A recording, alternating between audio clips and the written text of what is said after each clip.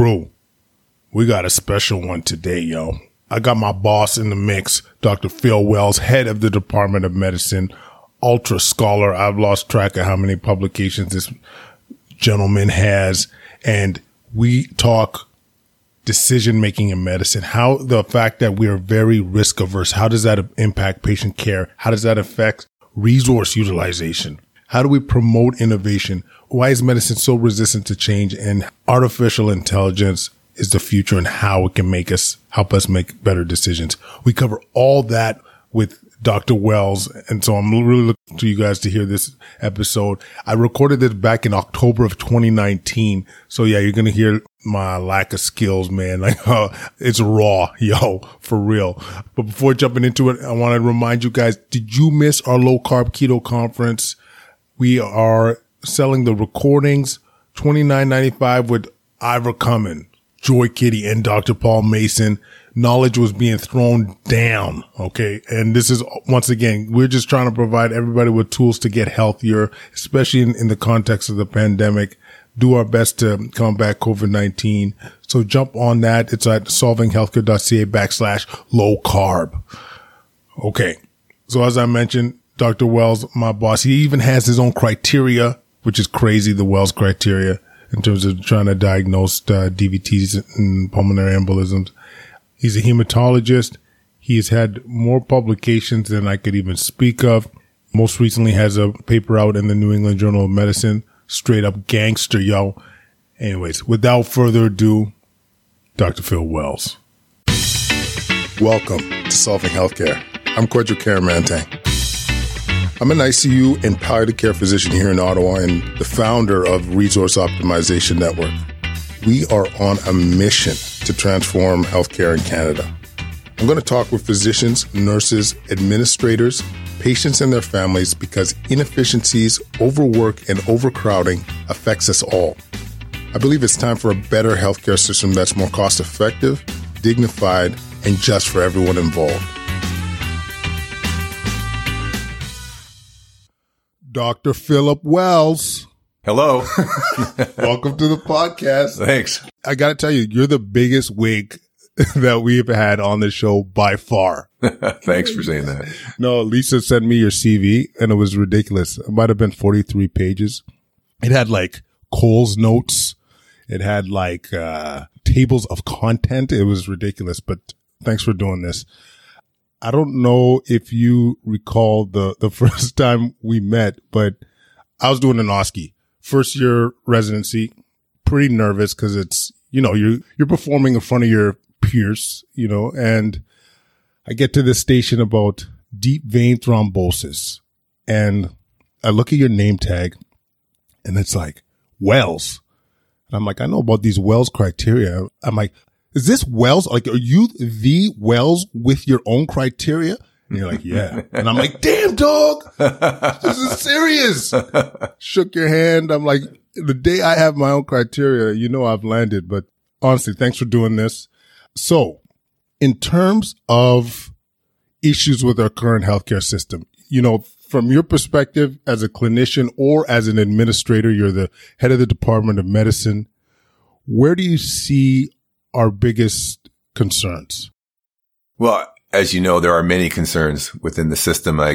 We could talk all day about them, but I'll focus on predominantly one, but maybe touch on the second one a little bit as well. And the first one I'd focus on would be the fact I think physicians are risk averse and it leads to bad decision making.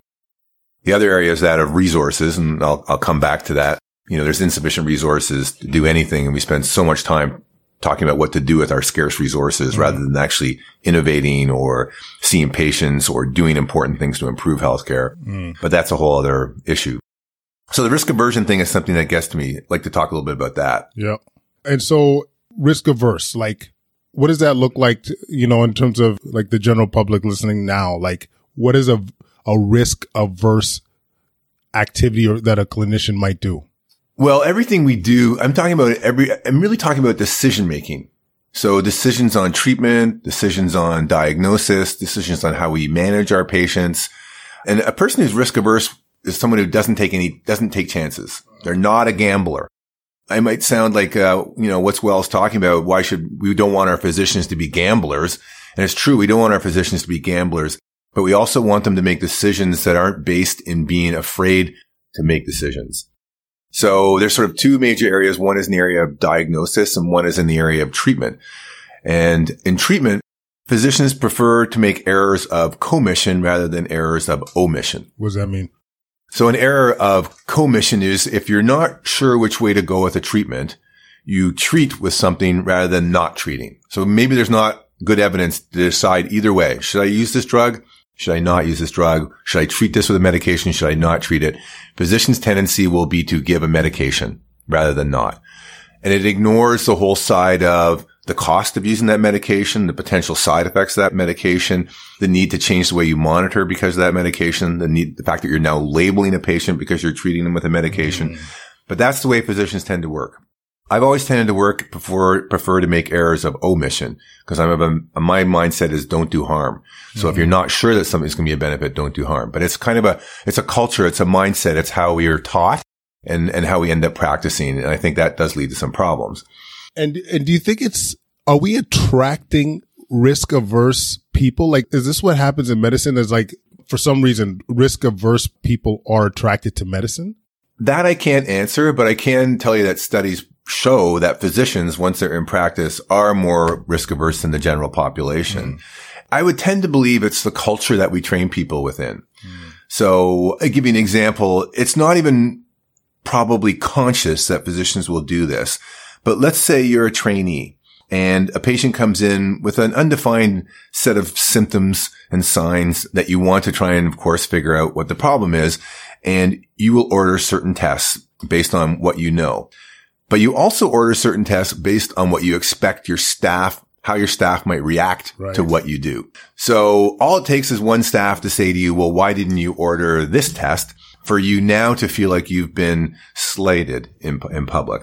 And therefore, now the next time around, you're more likely to order tests that are unnecessary to avoid receiving that criticism. Right. So I think that's a prominent factor. That is a big one, actually. I mean, I'm about 10 years out of training formally, and you will tailor your practice, investigations, therapies based on the staff person that you have in front of you. And sometimes we don't breed autonomy amongst our trainees, right? So then they are going to draw from that experience from their staff, and that's going to be ingrained. That's going to be set in them. And that creates a risk averse type of personality and type of practice, right? Because you're afraid to do things differently. You practice according to the faculty you're working with. So that means that there are external factors that are influencing the way you make decisions rather than making potentially what should be the right decision for the patient and for the resources and the resource constraints we have within the system. Yeah, I got to tell you too, like, I feel like within ICU, it's a field where I think, if the patient's going to get better, they're going to get better. Like, I don't think anything I'm doing necessarily is going to be like significantly altering their course. But one of the things I think is essential is like stopping harm from happening, stopping from those extra tests being done. Yes. Do you want that MRI? Why? Knowing that we got to sedate that patient, we got to give them extra medications to make sure that they're calm, they're being transported. So if there's less resources at the time when they're going to be, if something bad were to happen in the MRI machine, like, you really got to ask yourself, this thing I'm ordering, is it really going to affect the patient? Is it really going to make their condition better? Is it going to add to my decision making? Yeah. And I think that that's not the processes that go through people's minds. I think that sometimes diagnostic tests are ordered because we have nothing else we can do and we feel that we have to be doing something. Sometimes they're ordered because we don't have time to do a proper assessment otherwise, like physical exam or history, a little bit different in the ICU. Sometimes they're done because we're too busy. You got a stack of patients in the emergency room. They have abdominal pain. You have to go over and see someone with chest pain. Your first reaction is, well, I don't really have a lot of time to spend with this patient, so I'm just going to order a CT of their abdomen with contrast. And it ignores the issue of harm with diagnostic testing. So almost all diagnostic tests have potential for harm, whether it just be a contrast reaction, whether it be radiation exposure, or the one that most physicians don't think about, and I would suggest most patients have no idea about, is that of false positives. Right. And that's the whole Wells criteria. That was all built on that premise. That was the whole point of it. Can you just explain? Because like my mom's listening to this right now. Like when you say false positive. So every test we do, whether it be a lab test or an imaging test, like a X-ray, a CT scan, an ultrasound, none of those tests are 100% accurate. They're not anatomical specimens that we're looking at when we're doing an X-ray or a CT scan. It's an approximation through this imaging technology. So you can find things on there that aren't real. And that's what's called a false positive. It may be like a spot you see on the X-ray, and that could be normal for you. But when you see it, you don't know what it is. You think it could be a cancer. It might lead to a biopsy, a complication as a result of the biopsy, anguish and emotional distress for the patient, when it was actually nothing. And if you hadn't ordered the test, you would never have seen that normal finding. Right. Yeah. And just think about the other part of that is, amongst all the other complications and problems that it can develop, is think about the cost. Okay. Exactly. Like just in that example that you gave, you see that spot on, on the liver or whatever on a CT scan that probably wasn't like, we don't feel like it needed to be ordered, but it was ordered. Now you maybe get an MRI, another $1,000 further delineated. Right. You get a consult GI or a general surgeon, more money there. Yeah. You're going to get the biopsy done, more money there.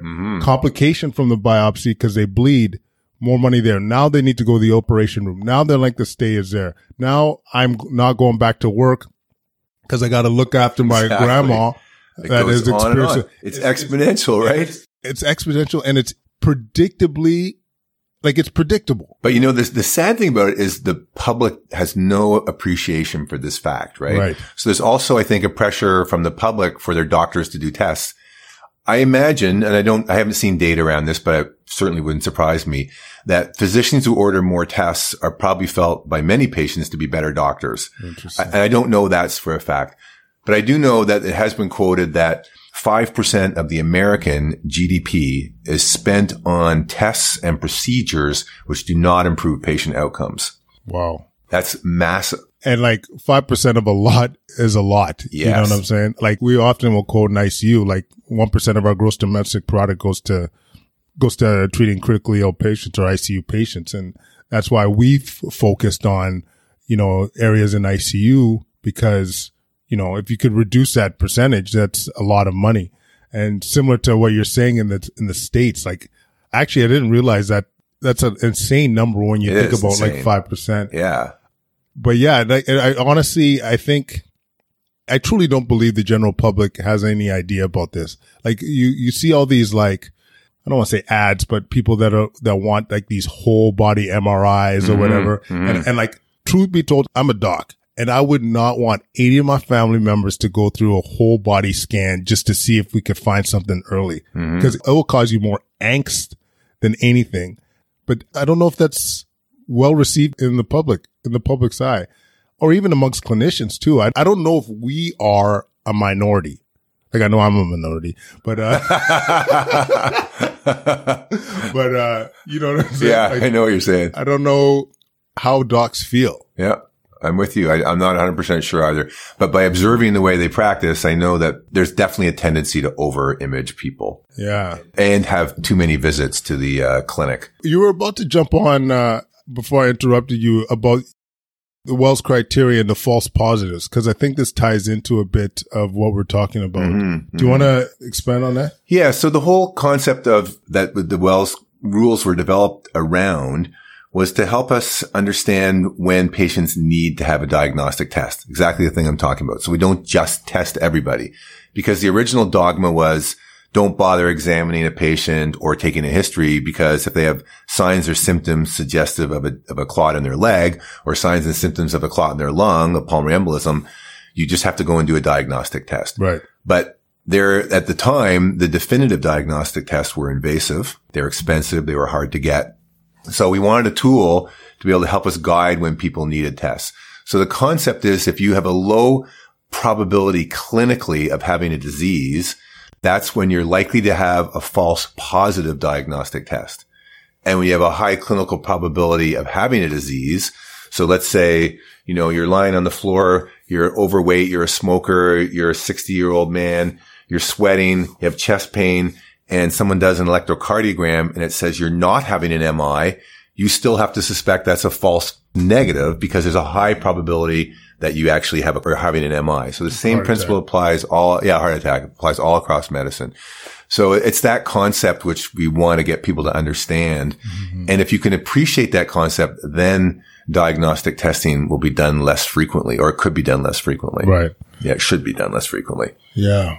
And I'm wondering, I guess, because I'm always thinking about how best to even approach this with the trainees, with the kids. Right. Because we're going to talk about innovation in a bit. And, I think for a lot of docs that have their ways set in stone, I think I don't know the expression, the wheels falling out of the barn or I don't know. But yeah, I'm thinking out loud here, about how we can promote this with the kids. Yeah. Change the risk averse sort of poor decision making. Yeah. Well, it obviously has to come from some extent, it has to come from the top, from the culture. So I think we do have to educate patients. So patients might question their physician, why are you ordering that test? Is it really indicated? Is there another way to determine what's wrong with me rather than ordering this diagnostic test? You need to give audit and feedback to physicians so they can see how often their tests are negative or cause false positives. That is genius right there, actually. Yeah. So we never see that, right? So we started doing that at the Ottawa Hospital a few years ago. We started tracking who are our big users of MR and CT. And when we showed these to some of the physicians, naturally, they just had a lot of excuses. Oh, I'm the emerge doc who works at nighttime, and at nighttime we have different patients. We need more tests. Or I work and see different patients than my colleagues, so I need to order more tests. So just showing them the number of tests didn't help. They didn't want to wake up to that fact because it makes practicing medicine easier in their mind. So what we really need to show them, how often is your test negative or a false positive when you've ordered it. So I think we can start with our physicians. We also have to get rid of some of that hidden curriculum that I mentioned earlier where residents feel if I don't order all these tests, my staff member will criticize me or ask me why I didn't do that test. So we need to give trainees the trust and the I suppose it's more the trust that they can tell us when we've done something that is going to alter their behavior. Because like I said, it may be unconscious that we're doing it, that we sort of criticize them for not having ordered that test. We're not really thinking of the consequences. So if the resident could say, well, you know what? That just made me feel bad about what you said. And can you please give me a reason why I should have ordered the serum rhubarb test, as they say, right? And then I think in the medical schools as well, we have to try and teach people to practice medicine from a societal perspective as well as an individual perspective. Yeah, because the real emphasis is totally on the individual, which currently. Yeah. And I mean, that's fair, but I do think we need to put more thought into the sustainability of the whole picture. This is why we're doing this. It's interesting what you said about physician performance, because I actually thought, as you were saying it, I'm like, yeah, that's genius. If I know I'm ordering all these tests and my outcomes are the same as my colleagues that aren't ordering these tests, I would have thought that would endorse some change in my mind. But we find that excuse. We find that we're stubborn. We're stubborn cats. Change is hard, right? Change is hard for everybody. And I think it's maybe even harder again for physicians because of this risk averse culture we live in. How many studies have you seen where a good randomized trial has proven you should use drug A for disease B? Yeah. And then you look at whether physicians are actually prescribing that drug, and it takes years before they finally start to prescribe that drug, even though there's a good study that supports that they should change their practice. Yeah. That to me is insane. Insane might be a strong word. It's bothersome. It's disturbing. It's disturbing. Yes. Because, I'm sure my father-in-law won't mind me mentioning, he's had a pulmonary embolism. He's unfortunately has cancer. I'm sorry. And thank you. And he's getting injections. And you're the man to correct me. There's mounting evidence that using some oral medications as blood thinners are just as effective as getting injections, which you would take once or twice a day in the cancer population. He's still getting injections, and in fact, I wonder if this affected compliance. You know what I mean? When you got to, Of course it does. you know what I mean? Yeah, And yeah. why would we still be prescribing? This is again comes down to this risk aversion, poor decision making. There's good data from the United States that people who are taking those injections for a long time, their adherence, which means how often they take the medicine, goes down dramatically over time. And if you stay on pills, it's much better, right? Right. So you think you're doing the patient maybe a favor because maybe you're not completely aware of the evidence and actually the pills are as good or better than the needles. But regardless, you think you're doing the right thing by giving the needles, but you're failing to address the whole patient.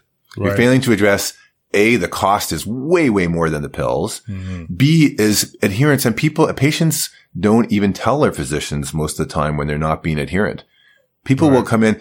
We were doing this one study where we were looking at this database where this patient came into clinic. They said they were taking the medicine for the last 3 months, these needles. Right. But when we looked into the provincial database to see whether that person was actually on that medicine, they'd never filled a prescription. And we know that because they were over 65 and they weren't on insurance. So they would have had their medicine filled through the Ministry of Health. So adherence is a major factor. So yeah, I think it's, people are slow to change practice. You know, you guys in the ICU are actually, I hate to say it, a very good example of that. Slow to yes, for venous thrombosis. So for years, I don't know if it's changed recently because my clinical practice on the wards is less and less, but you guys in the ICU, and I won't know if it's you personally, but you guys favor IV unfractionated heparin over low molecular weight heparin. You are using the more dangerous drug thinking that you're doing the patient good because you think that drug can be stopped quickly and reversed quickly. But you're using the drug that has twice the risk of hemorrhage and has less efficacy than low molecular weight heparin. Yeah. And it has to be monitored. And there's a risk of heparin-induced thrombocytopenia. And the concept that it takes longer to actually get people anticoagulated sometime. You guys refuse to use low molecular weight heparin when all the evidence suggests that's the right drug. I mean, I shouldn't pick on you guys. I'm sorry, but it's good to pick. I mean, it's good to pick because, I mean, the reason I'm not offended is because maybe I'm a school of Wells, but I'll never forget. I was in my first year residency and we had a patient that had a recent intracranial, like had a bleed in their brain that needed to be on a blood thinner because they had a clot in the leg or whatever. I quote this to the kids all the time. I'm like, why would we give something that is more likely to cause bleeding versus something that is less likely to cause bleeding? Yes, we could turn it off and on quicker to the IV heparin or whatever. We're getting too technical, but this is worth it. Yeah. But yeah, it's true. And I don't know what our practice is in the ICU because I think we do see a lot of variability. But once again, it comes down to there's evidence. Risk averse. Yeah. Risk averse. They don't want to change what they're used to doing, right? You've been doing this for years. You're under the impression it's the right thing because you've been doing it for so long. So when the new thing comes along and low molecular heparin is not new anymore, and there's a reluctance to change. Yeah. I almost wonder if even just teaching decision making at an early level would have some value because I got to tell you now in my 10th or 11th year of practice and like I myself, for whatever reason, I'm invested into decision making. I find the whole thing fascinating. Likewise. Yeah. Like I think the way like for example, we have this, speaking of clots, if I see a patient that I missed a clot in the leg or missed a clot in the lung, I bet you the weeks afterwards, I'm going to order way more tests to see if somebody's got that clot in the lung or clot in the leg. We call it recency bias. Yes. Another one that I think a lot of clinicians do is forgive me if I'm getting this wrong, but I think it's like the availability heuristic or availability bias. I'm going to come up with my reasoning for this diagnosis is what's most readily available or what I've seen most recently. Yeah. And I think being aware of some of these biases that we have, being aware of our resistance to change and how it can harm patients and how it could harm patients and how actually stupid it is if you take a step back when you just are resistant to change because you're resistant to change. Or you just saw something that was a chance occurrence, which, yeah. Yeah. And I know it's funny because I honestly, like my approach when I teach this to the kids, when it comes to like coming up with your differential diagnosis. So in medicine, when you see a patient that has say the shorter breath, you come up with a list of things that is possible that there could be wrong with them. When I talk to the kids, I want to know about your top 3 and what's most likely or what's would potentially be fatal if we missed it. Decide if it's within the realm of that top 3 and go after that. Don't tell me about number 10. I don't think they got this, interstitial lung disease from asbestos that they've never had asbestos exposure to. So we're going to do a high res CT or do all these funky tests. No, because that will cause harm. Right. They need to know this. And there may be even higher risk of that now because you have the data on your phone now. Like you have access to information on your phone. Before you had to memorize that list. So if you couldn't remember those 10 things, you only remembered the top 3, the chances are you remembered the most important 3 actually. And not all the zebras, as they say, the unusual causes. But now you can call, hey, before Kwadwo gets here, I'm just going to look up what are all the potential causes of interstitial lung disease to show off. But really that was in your hand. So you weren't really, that doesn't make you smart that you looked that up on the phone. Right. It's more important to have common sense and to learn how to do proper decision making. And it should be, and because of the fact that all this information's readily available on the phone or in the internet, we should more be emphasizing things like this. Like absolutely. In medical school training, absolutely. Because that's what's going to make a difference. That's what's going to make you a good doctor. Yep. That's right. I think there's definitely things we need to do to change the curriculum. We need to teach people more humanism. We need to teach people emotional intelligence and empathy. We need to train people about decision making. We need to give people some common sense capacities. We need to teach our medical students how to actually interact with their faculty in a way which is productive for everybody instead of just being quiet when that hidden curriculum I mentioned earlier has come up. We have to empower them to actually feel like they can speak to us as equals because they are equals. They're just in a different place in their training. I mean, if you think about it, they're the ones who are going to be taking care of us when we're sick. Yeah, you're right. We got to do it right. Yeah, I'm 59 now. I got to get it right. I'm running out of chance to train these guys.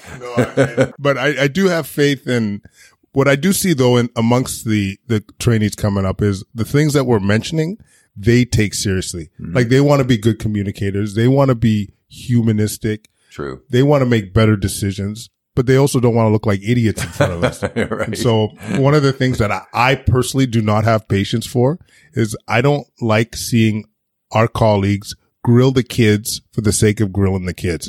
That's old school. And it's unacceptable in 2019. I agree. As you said, we shouldn't be like, there is a hierarchy because of decisions. Like, it falls on me and responsibility. Yeah. But what's the point of making these kids feel like shit? You know what I mean? Like, if you think about also the pressure that they're going through, they're here at 5 a.m, making these decisions, trying to impact patient care and have these positive outcomes. They're worried about us, what we're feeling, how we're going to judge their decisions. They want to look good in front of their colleagues. They got nurse and allied health pressure. Yeah. They don't need that extra juice. Right. Well, and thankfully the, University of Ottawa undergraduate medical education program and the Ottawa Hospital are taking very seriously the learning environment and trying to address these issues, many of which are hangovers from previous generations or the culture of the past. Yeah. So things are being done, but we got to do more. Yeah. And anecdotally, like I do see it getting better. Yeah. Like it's certainly better. Yeah. This kind of ties into the innovation, in topic that I wanted to bring up. So we talked offline about how because of the risk of averse culture we live in, we don't embrace innovation. It's not emphasized. Like we say it, but it's easy to say. Yeah, but any ideas on how we can embrace it or bring it up to, or what's the word? Not advertise it but promote. Make it more of a priority. Yeah. Well, I think we're doing some things right now. Your position within the department, we have to make clear that it is an emphasis and a priority for the department. The hospital is doing the same thing. They've created a TOH innovation program. So we're making it quite clear that innovation is important and that we're investing in it. But we also have to give people rewards and opportunities and reinforcement to be innovative, to think outside the box. So we could do that at our medical school level much more than we're doing right now. We could have innovation awards instead of the person who did the best on the ENT rotation. Right. Maybe you should say who's the most innovative, who had the most innovative project in the medical school this year, or fund research and innovation. So right now they have You know, they have summer student research programs. They have summer student education programs. Maybe we should have summer student innovation programs where they have to think outside the box and do something different.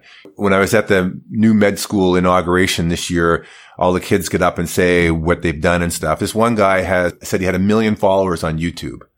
Really? Yeah. Can you imagine? So let's grab that kid. He's clearly an innovator. There's something he's doing which is innovative and progressive. Let's find out what he's done. Let's promote him. Let's support him. Let's nurture him and others around him to be innovators and create new things. So I think it does have to start at the bottom as well. Yeah, because I think that's where it has to be. Because like our colleagues, our ages, I feel like it's too late. You know, you never know, but I do feel like we're less likely to push new ideas. Mm-hmm. And let me tell you, the kids come up with genius stuff, you know, and I think, you know, whatever it is that we could do to promote that. And also bringing in people outside of medicine, I also think is a good way of approaching things. Like one of the ideas that we have for the podcast is the title's going to be what we could learn from corporate or the business world in medicine. And one of the guys I just talked to yesterday, Gary Connor, who's he's an expert in lean, and basically having that business person coming in to a hospital, looking at how you could just streamline a bunch of things. Like how, for example, if you got a new diagnosis of, say, unfortunately cancer or whatever, how many separate visits to the hospital do you have to make? Your oncologist, your medical oncologist, a radiation oncologist, maybe your palliative care team, maybe a surgeon. This is somewhat coordinated in most places, but it's not that coordinated. Mm-hmm. Like, why couldn't that be a one-stop, one visit, get everything done, you know, waste less time, get your assessment done in one day. And that's from an outsider, you know, and I think bringing in an outside point of view would have a lot of merit. But well, also on that same vein, as you know, we want to invest and do more within the area of artificial intelligence and deep machine learning. So that by definition requires a partnership of people who are well outside the medical realm. We need engineers, you know, we need social workers. We need people who are social media savvy. We need marketers. You know, we need computer analyst experts as well as physicians. So there's a whole host of people that we can bring from outside that are necessary to make artificial intelligence actually happen. Mm-hmm. That pursuit will push us outside the hospital and will push us to innovation because it won't happen without doing that. And it sounds like you're a fan. I'm a huge fan. You know, it basically is like, you know, predictive analytics, like the Wells rules. You know, that's my thing, is to do something predictive through data that helps us provide better patient care and better decisions. And better decisions. Absolutely. And, you know, the time is now it's a time of big data. There's opportunities with the Internet of Things and the connectivity to the internet that's available everywhere for us to pull data together and actually create new tools and utilize these new algorithms that computers are capable of. Yeah. Cause I think, to be honest with you, a lot of physicians are feeling threatened with the idea of artificial intelligence being engaged in medicine. Yeah. Like the example would be, I saw this study of this AI program reading, I can't remember if it was mammograms or just chest x-rays. It was some radiologic modality, and it was better at reading than trained radiologists. Right. You know, like that's a threat. That's a real threat. Yeah. And that's going to be a challenge because nobody wants to be replaced. Exactly. People have done many years of training and dedicated themselves to developing the skills, and then to have something just come along and replace you. But it's happened in many other fields. Right. I mean, look at the automobile industry. It used to be a host of people on an assembly line putting cars together. Now it's robots. Mm-hmm. The world moves on. There'll still be a role for diagnostic imaging. I'm sure not all modalities will be taken over by AI. But this is the sad thing, right? If AI can do it better, then it should be used. Absolutely. Like this, it's a sad thing perhaps for some, but life will move on. Things will change, you know. And from the clinical medicine perspective, I doubt the computer will ever completely replace the physician.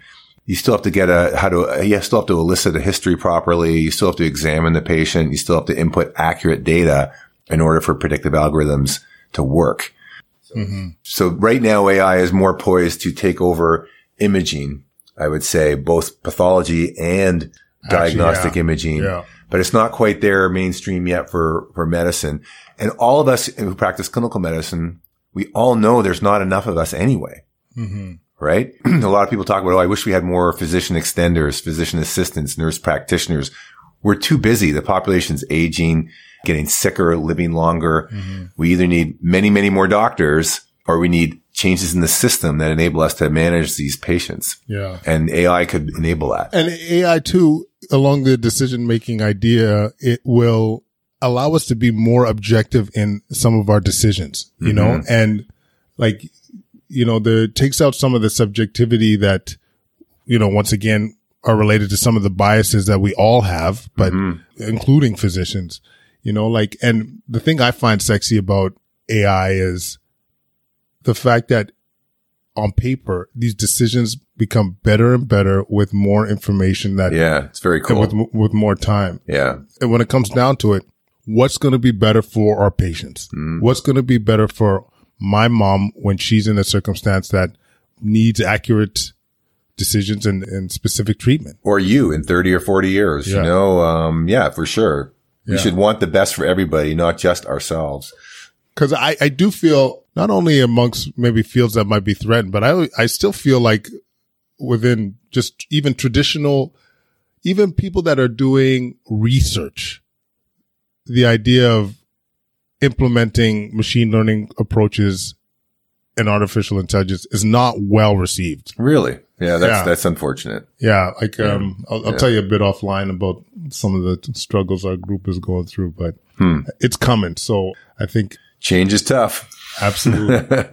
But I always say adapt or die, yo. Like it's time. Yeah. Phil, you talked earlier a bit about your pet peeve being, or one of your concerns being like resource utilization. I wonder if we could just have a quick convo about some of the little things that, you know, we prescribe or we order that probably don't make a difference. And on the flip side, like thinking about what we could do with those resources, if that makes sense. Well, I mean, there are many, and you know, you just have to go to the Choosing Wisely initiative to see the long list of things that are done that are inappropriate and cost a lot of money. You know, ECGs in healthy people before surgeries, for example, or chest x-rays in patients before surgeries that are healthy. Thankfully, we do less and less of that, but in some places that's still a practice. At the Ottawa Hospital, we do PTTs when we really want an INR. That's a blood test for how thin your blood is, but it's pointless. It tells us nothing. We order thousands and tens of thousands of dollars of that every year unnecessarily. Another test called the ESR, which is really only useful in a couple of fairly rare diseases. We order to the tune of $168,000 a year at the Ottawa Hospital. So there are many and diagnostic tests that we order, tests for superficial phlebitis, imaging tests for superficial phlebitis rather than relying on patient symptoms, for example.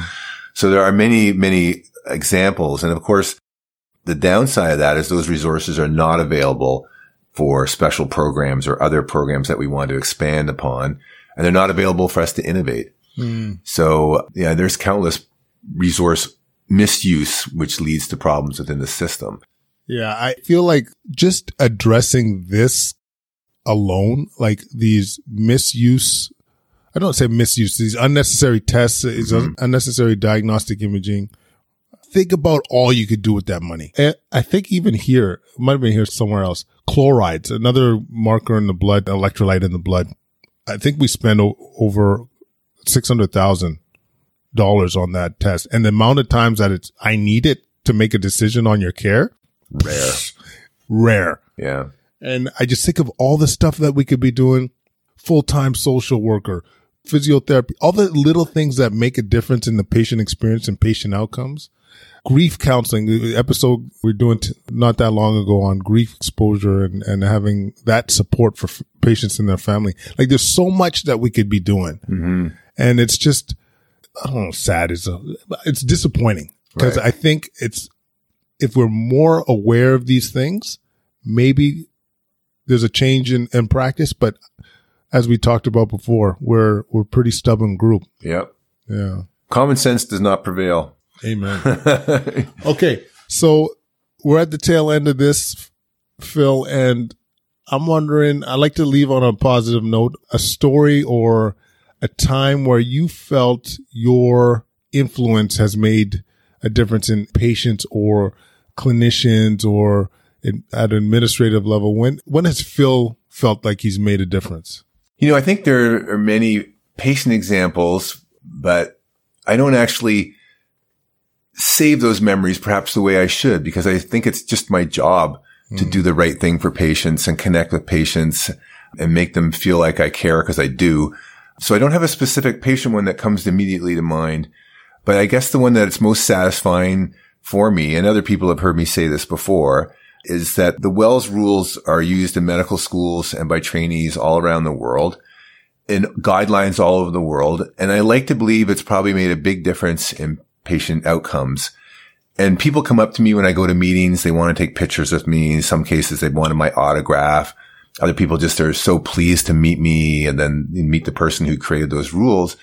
And it's satisfying because I would like to believe that the reason why they're happy to meet me is because I've made an impact on them and the way they practice medicine. And therefore, it's made a difference on patient care. Yeah. And that's what it's all about.